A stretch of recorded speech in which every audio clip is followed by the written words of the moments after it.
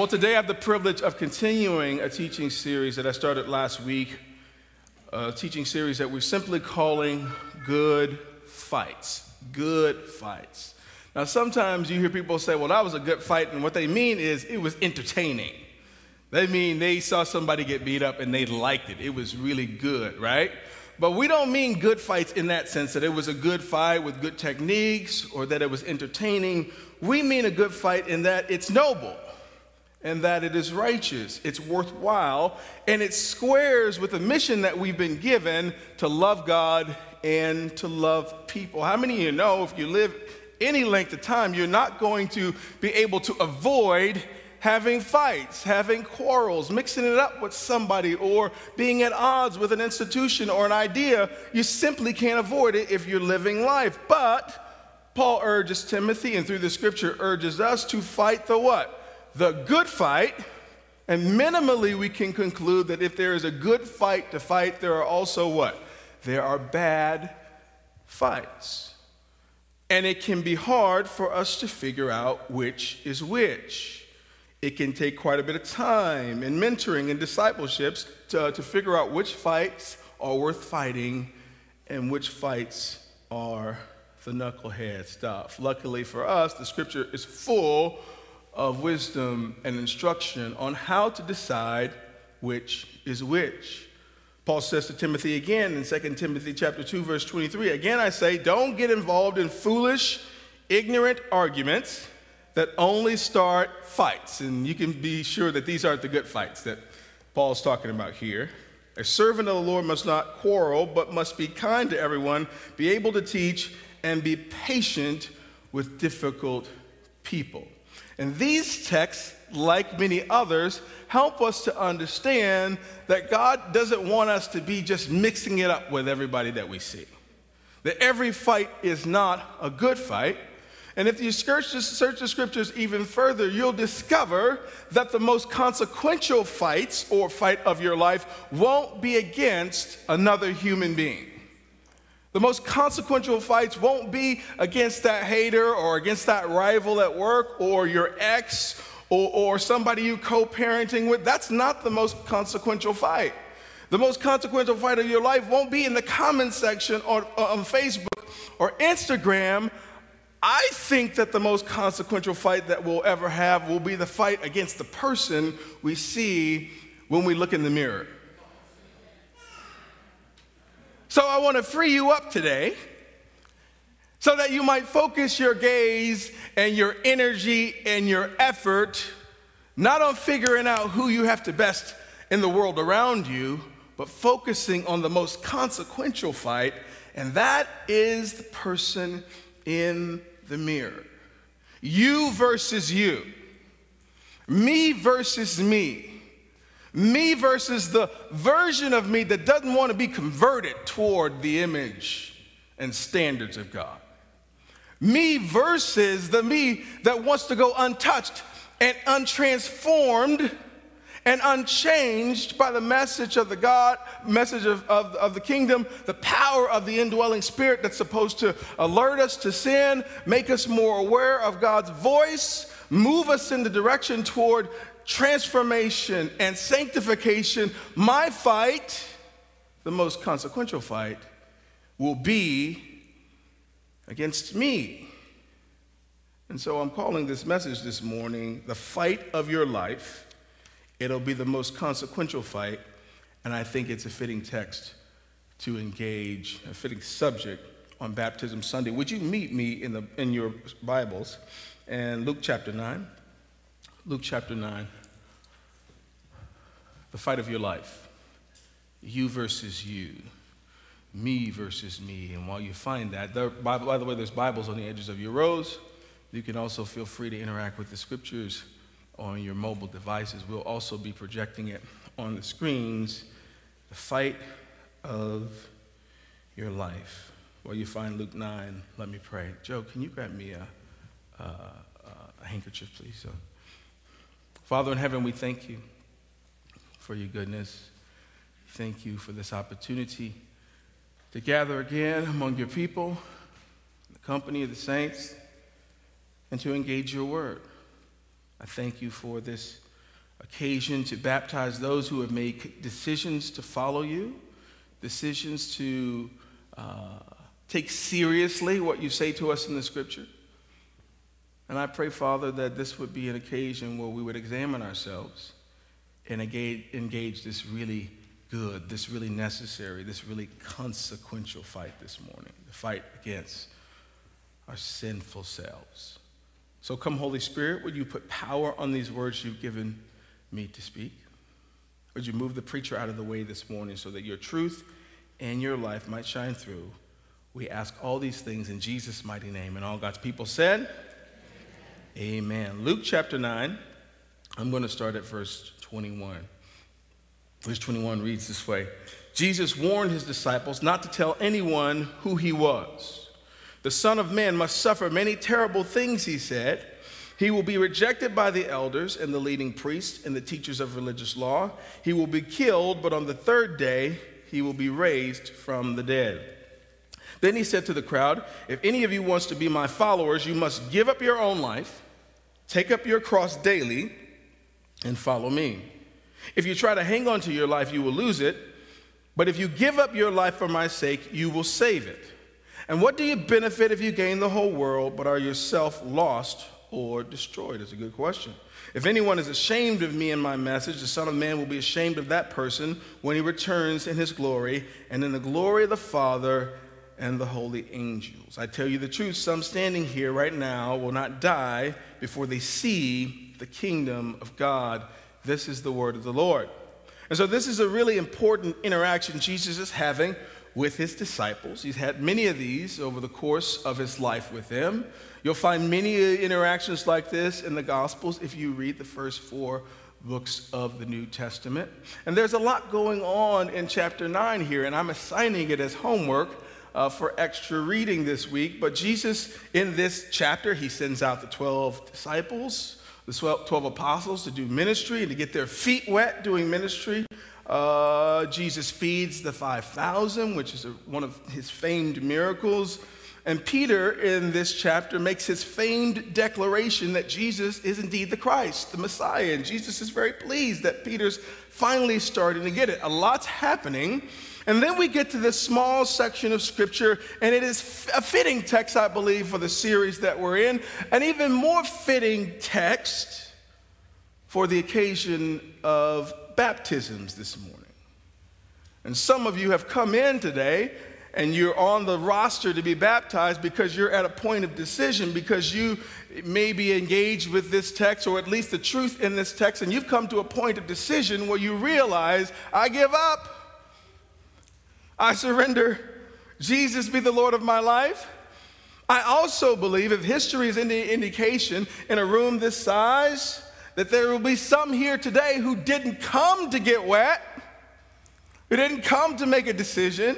You didn't necessarily come to be baptized, but you might be moved by the Spirit. You might, this might be the culminating moment where you discover that you've been fighting against God's will for your life, and you might make a decision. You're wondering, man, can I get saved today? The answer is yes. Could I be baptized today? Absolutely. You said, but I didn't bring any clothes. We got you. We always have a stash of clothes around the other side of this wall. Anything you need for any size. Let there be no excuse as we lean in today, because this is really, really important, right?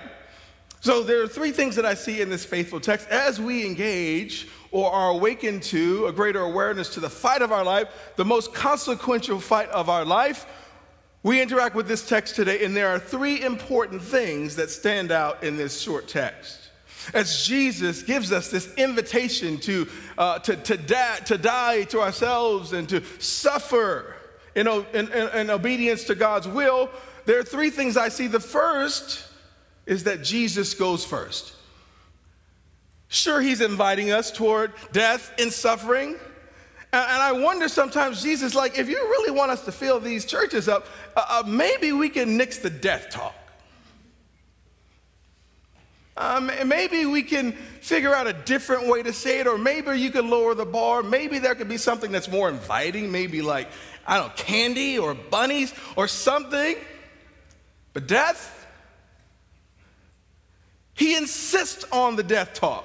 He insists on the suffering talk. But what brings me great comfort is Jesus goes first. We're invited to take this deep dive into what God has for us, to willfully lay down our lives, but Jesus goes first. Verse 21, Jesus warned his disciples not to tell anyone who he was. And he continues, the Son of Man must suffer many terrible things. He will be rejected by the elders and leading priests and the teachers of religious law, and he will ultimately be killed. Anybody want to sign up?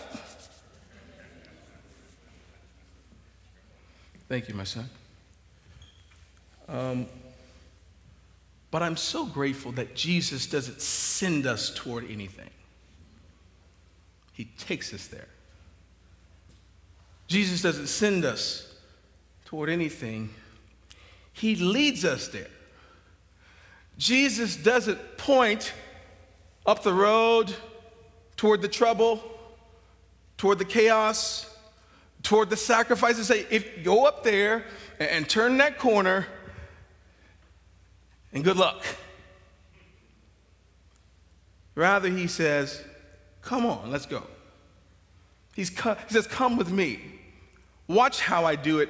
I'll go before you. And I can't begin to tell you how in the grand scheme of the salvation talk, how in the grand scheme of the gospel message, I can't even begin to impress upon you how significant this fact is.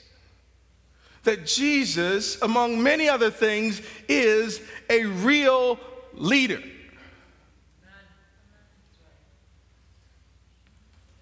See, some people, they're just in charge. And some people are leaders. If you had just one job in your life, you know this to be true. Some folks are just in charge. They aren't leading anybody anywhere, but maybe to another job or to HR somewhere, right? But Jesus is a real leader.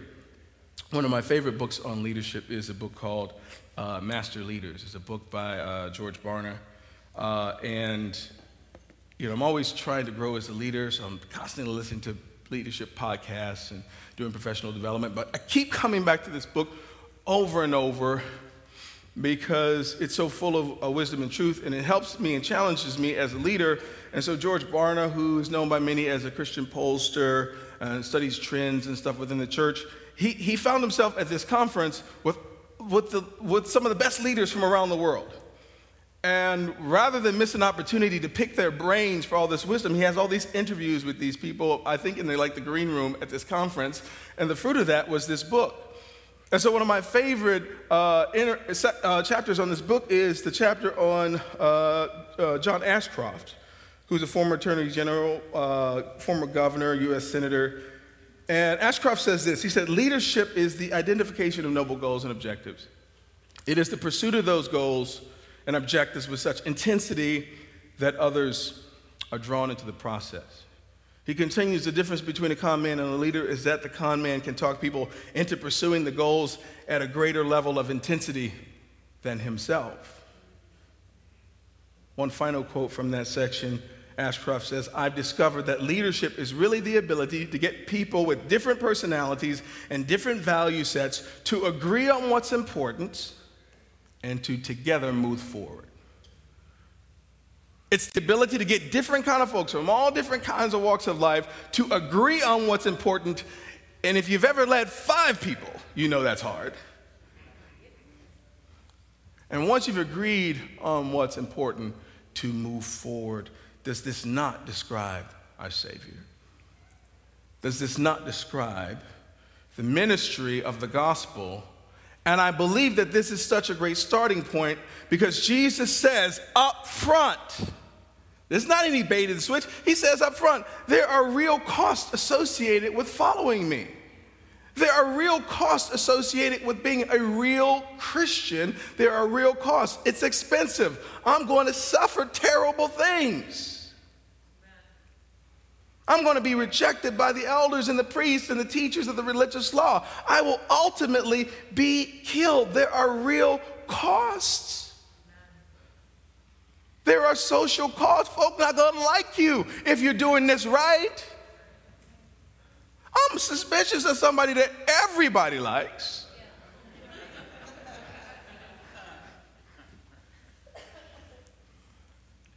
There's social cost. There are going to be relational costs to following Jesus. There are going to be, if you do it right, financial costs. There are going to be career costs. You might find yourself, as many of our brothers and sisters who do ministry overseas and really hostile places toward the gospel, there are real, like it can affect your freedom. It can affect your very natural life. Jesus says, I'm going to die behind this. Well, the disciples, they always seem real confused. They don't get it. Even when Jesus actually dies, they still seem really confused. And I often wonder, well, just why is it that they just seem so confused? They just wouldn't accept it. But the more I turn this over in my mind, the more I might consider that if I think that maybe my Savior, if in my mind I reject the idea that he will suffer, then maybe I won't suffer. Maybe if we lower the bar for our leader, then maybe we can lower it for ourselves. Maybe if we file down this hard, blunt edge of truth-telling that Jesus does over and over and over, he's always shaking the tree. He's always trying to figure out who's loose. He's always trying to figure just who's around for the fish and the loaves.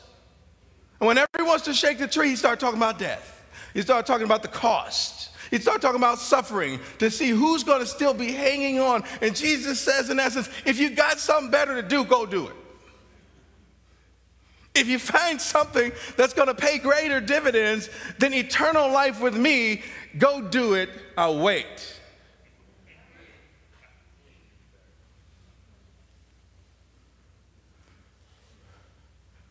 Jesus says there's cost. And there's no sales concerning saving faith. There are no coupons in the backs of your Bibles. There's no great value version of saving faith. There's no knockoff version. You understand what I'm saying? I remember growing up, my parents came off their jobs to plant churches, and all of a sudden we start buying the Aldi brand of things. This was back before Aldi was bougie and people were shopping. Now we go to Aldi, people got poodles and fur coats. I'm like, what happened in here?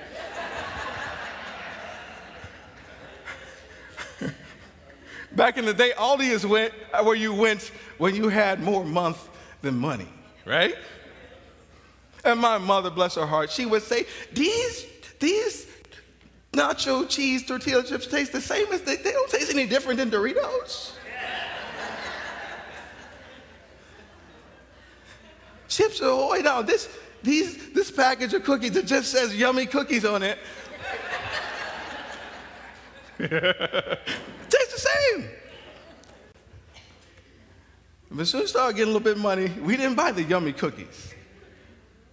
Because the good stuff, it costs what it costs. It's $4 a box for a reason. The good stuff doesn't go on sale. The quality stuff doesn't go on sale. It costs what it costs. And Jesus doesn't pull the old bait and switch. He said, it costs what it costs, but I'm going to pay first. I'm going to go first.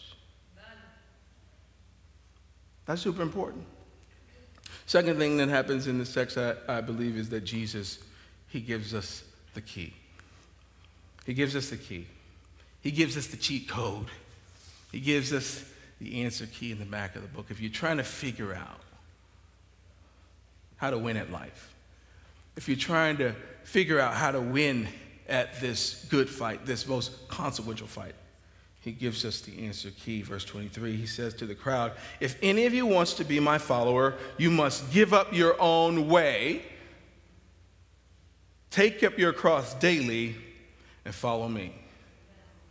You might want something deeper than that. It is not deeper than that.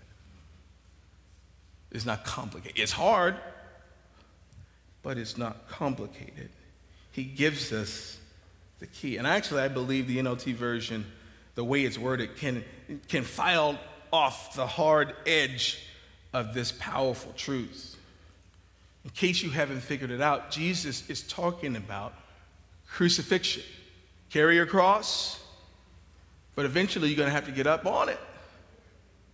And as we approach Good Friday, and we'll talk about what it meant for Christ to suffer and die, to get up on the cross, to die a brutal death. Crucifixion, among other things, was brutal. It was humiliating. There is no way you can keep your dignity and be crucified. There's no way you can have any sort of swag or any kind of, you're naked, you're bloody, folks are spitting on you.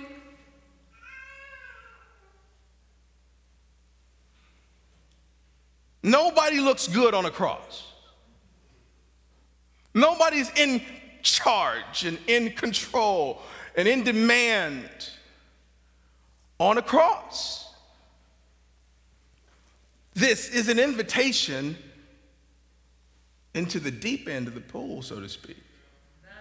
Dietrich Bonhoeffer, in his classic book, The Cost of Discipleship, wrote, when Christ calls a man or woman, he bids him or her to do what? Come and die.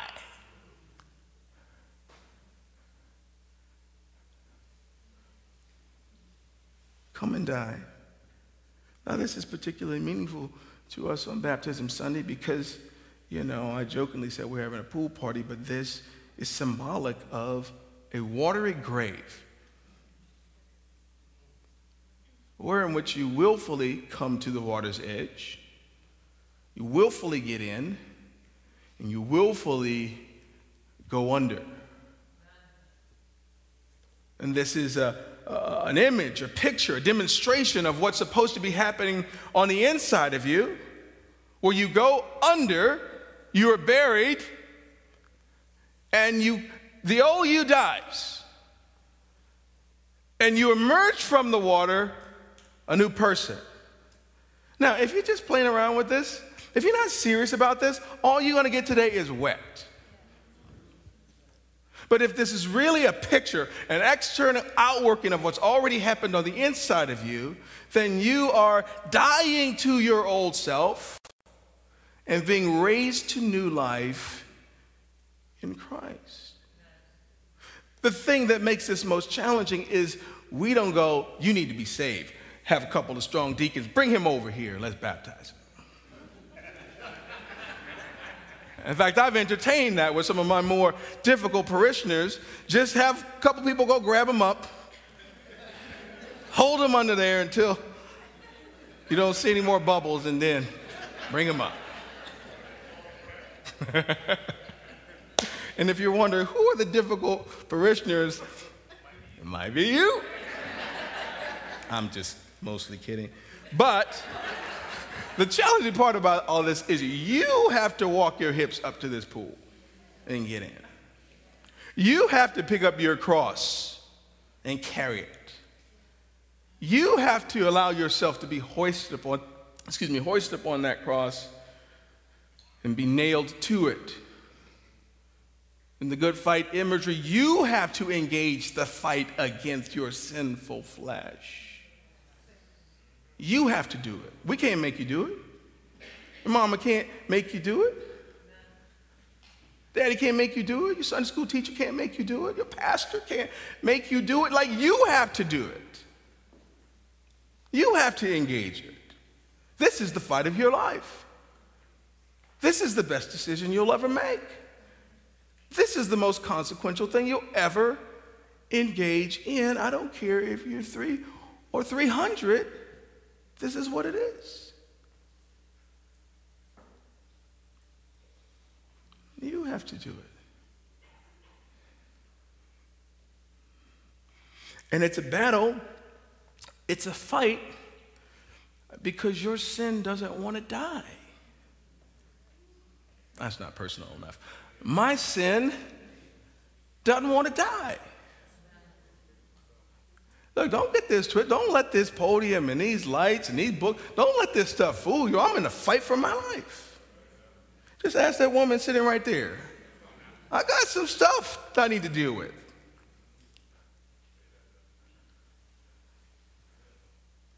That's how I know you do.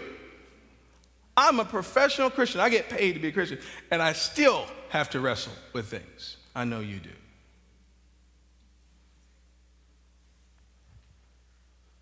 Paul says, the stuff I want to do, I don't do. And the stuff I want to do, the stuff I need to do, the stuff I know is right to do, I can't seem to do it consistently. This is one of the pillars of our faith. This is the Apostle Paul. And on one hand, it's perplexing that a guy of that spiritual stature can't seem to get it together. But on the other hand, it's comforting because maybe there's hope for me. But I got to want it. I got to lean in. Now, don't hear me talking about pulling yourself up by your bootstraps. This is a work of the Spirit. Nobody can even come to the water's edge unless the Spirit is first drawing them. And the work of sanctification, the work of being transformed, is a work of the Holy Spirit. It is a daily struggle. Jesus says, crucify yourself daily. This isn't a one and done. Back in 78, I came up and I shook the preacher's hand. I dipped my toe in the water, and now I'm good. No. Every single day, every hour, every minute. And it's a good thing that this is a work of the Spirit, because on my own, I can't do it. On your own, you can't do it. It is a battle, but Jesus gives us the key. Give up your own way if you want to win. Carry your cross daily. And die to yourself.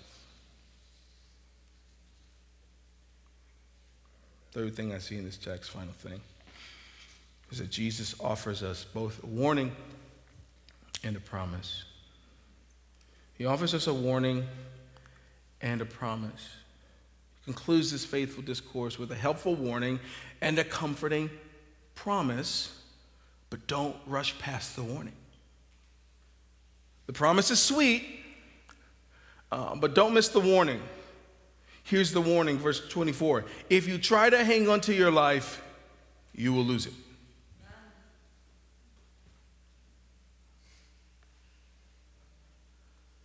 I want to let that just sit in the room.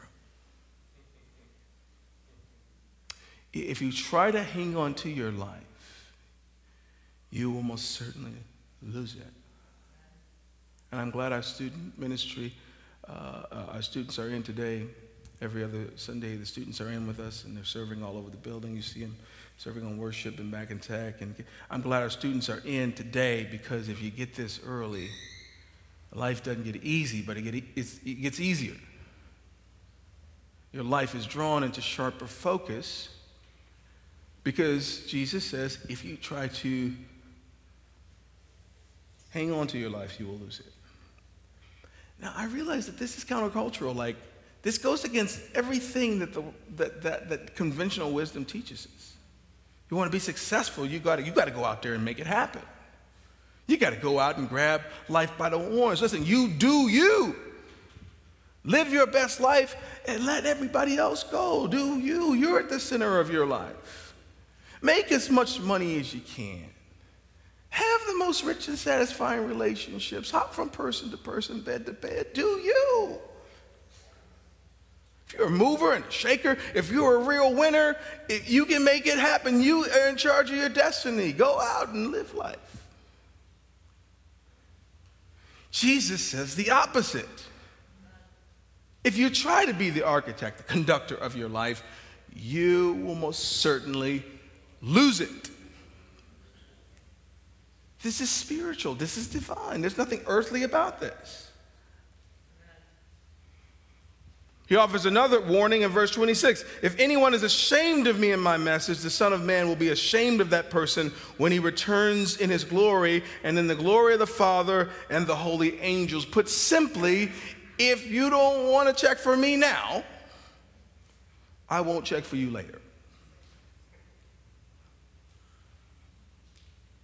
If you don't wish to stand up and be counted, stand up and go public with your faith right now, then on the day of judgment, and let me just say, there will be a day of judgment. Maybe you haven't heard it. Maybe you haven't heard it in a while, that one day each and every one of us will stand before the God that made us, and we will give an account for how we live this life, how we stewarded our relationships and our money and our sexuality. We will give an account on that faithful day. And on that day, Jesus says, if you stood up for me, if you weren't ashamed of me while you were down here, I will welcome you on that day. But if you failed to do so while you had the time and while you had the chance, I won't recognize you on that day. That's heavy, right? Some of us need to reckon with that. Some of you need to reckon with that because you haven't yet made a decision to follow Jesus. You haven't made a decision yet to surrender your life to him. You will not, or you have not yet taken up your cross. Others of you, perhaps you have, but you don't really want anybody to know.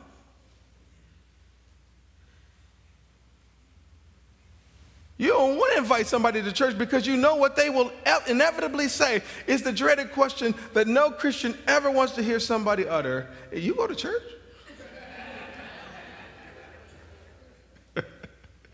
You go to church? What kind of church you go to that they let you come?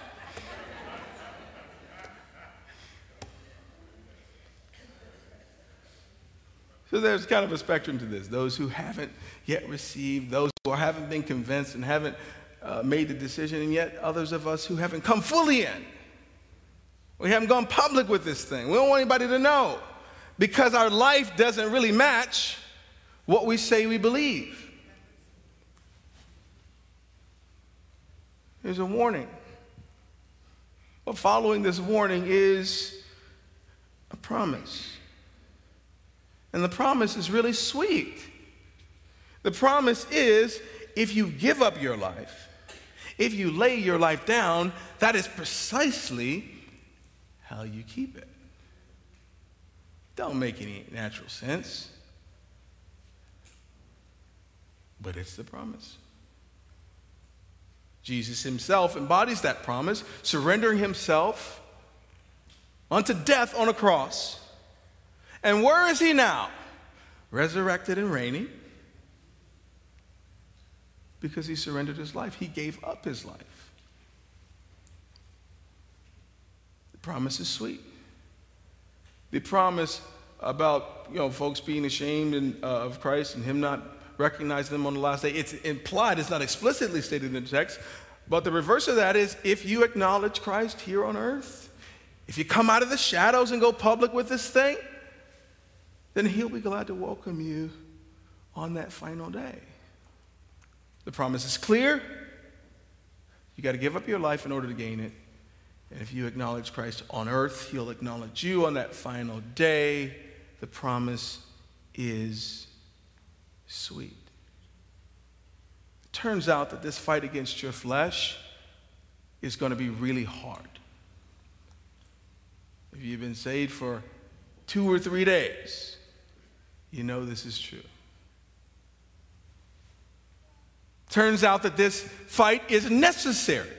There's no way around it. There's no other version of saving faith. There's no route in. There's no other way in. But it turns out that it's so worth it. It is eternally rewarding. That is to say, there are eternal consequences, permanent, eternal consequences turning your face away from the message that you're hearing today. And so I'm mustering every ounce of evangelical authority, every ounce of pastoral influence to implore you today to hear the word of the Lord. But if you're far from Jesus today, if you're spinning your wheels, expending your energy, you've got your ladder up against the wrong wall, turn to Christ. Turn to Jesus. It's the only way you'll have the life that He imagined for you. It's the only way you'll have eternal life, which starts here, now, and forever in the next. Turn to Jesus. And those of you who've surrendered your life to Jesus, but you're struggling with your faith, look around you. You're in good company. But there is a standard. There is a bar. There is a cost. And the cost, luckily for all of us, isn't a percentage based on how cool you are or how good looking you are. We all pay the same cost. We all pay everything.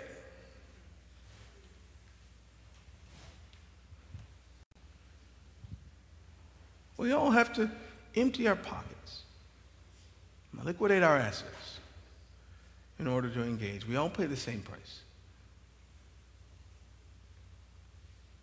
And worship team, you can make your way up. I wonder where you are today.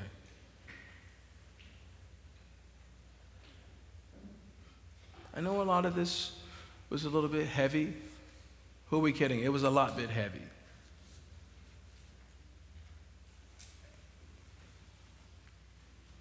And I'm not in the least bit bothered by deep, pensive silence.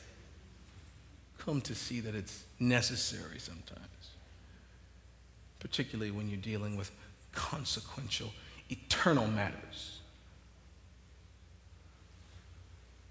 Some of us just need to sit in this moment for a moment and reflect on your decisions, on where your passions are, on where your allegiances lie, and look and see who's really in the conductor's seat of your life. Who's sitting on the throne of your heart. And if you've been engaging this fast for any length of time, it's easier to see what's sitting on the throne of your heart. It's easier to see who is your Lord, what is your Lord. If you can't give up Cheetos, imagine a Cheeto bag sitting on the throne of your heart. You can't give up TV for 30 days. You can't push away the plate or say no to coffee or that toxic person or that toxic relationship or that Netflix series. If you can't do it, better yet, if you won't do it, just imagine that thing sitting on the throne of your heart.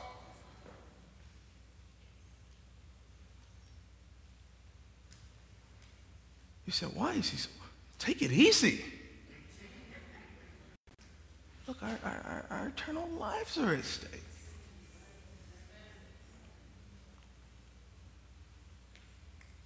And so I ask you again, where are you today? In a moment, at least 3 candidates will take to these waters and go public with the decision that they've already made. My suspicion, though, is that there are more. We're not a church that tries to manipulate you and tries to run up the numbers. You know, because if I got to make you take it, I got to make you keep it.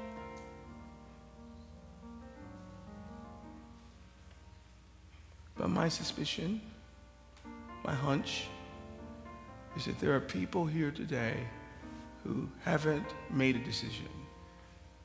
You've come in today, you're tired, you're carrying all kinds of ill-fitting things because you're trying to keep your life and you're losing it in the process. And this appeal that Christ is making to give up your life so that you might gain it intrigues you. The Spirit is drawing you toward decision. we're going to give you an opportunity to make that decision. Others of you are here today, and maybe you've been going to church for a very long time. Or maybe for a couple of years or whatever. You're not new to church, but when you consider what the costs are, what Christ requires, you realize that you fall short. Maybe you've drifted, maybe something happened, maybe someone happened, maybe the circumstances of life have conspired against you and have drawn you away from the things of God, have drawn you away from devotion, have drawn you away from the rich and satisfying life that Jesus wants to give you in Him. And you're at a point of decision today, and you want to make a decision. And more than a decision, you want to make a commitment to be baptized today. Listen, don't do it out of compulsion. Don't be swept up in the moment, but do so only if you really want to. And so in a moment, I'm going to dismiss the baptism candidates that are already signed up. But Ramon Mayo, Ramon, would you wave your hand, please?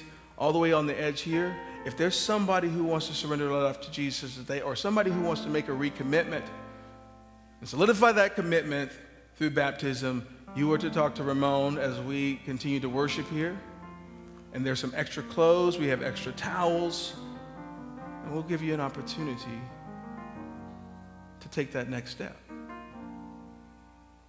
I want to pray for us, though, because I think this is a really holy moment. So come, Holy Spirit.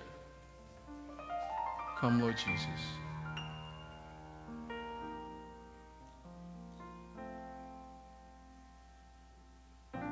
Father, do your work in this place. I know you're working on hearts. I know you're challenging. I know you're convicting. I know you're drawing. And so, Lord, I ask that by your power and by your Spirit, you would help people come to the decisions that they need to come to, like in this moment. Lord, we know that tomorrow is not promised. We know that there is an urgency and a weight to getting it right in this moment and not leaving the same way that they came in. So, Father, I ask that you would impress upon your people to make a move, to do what they got to do, and say yes to you. Father, we ask all these things in Jesus' mighty name. And all God's people said, amen.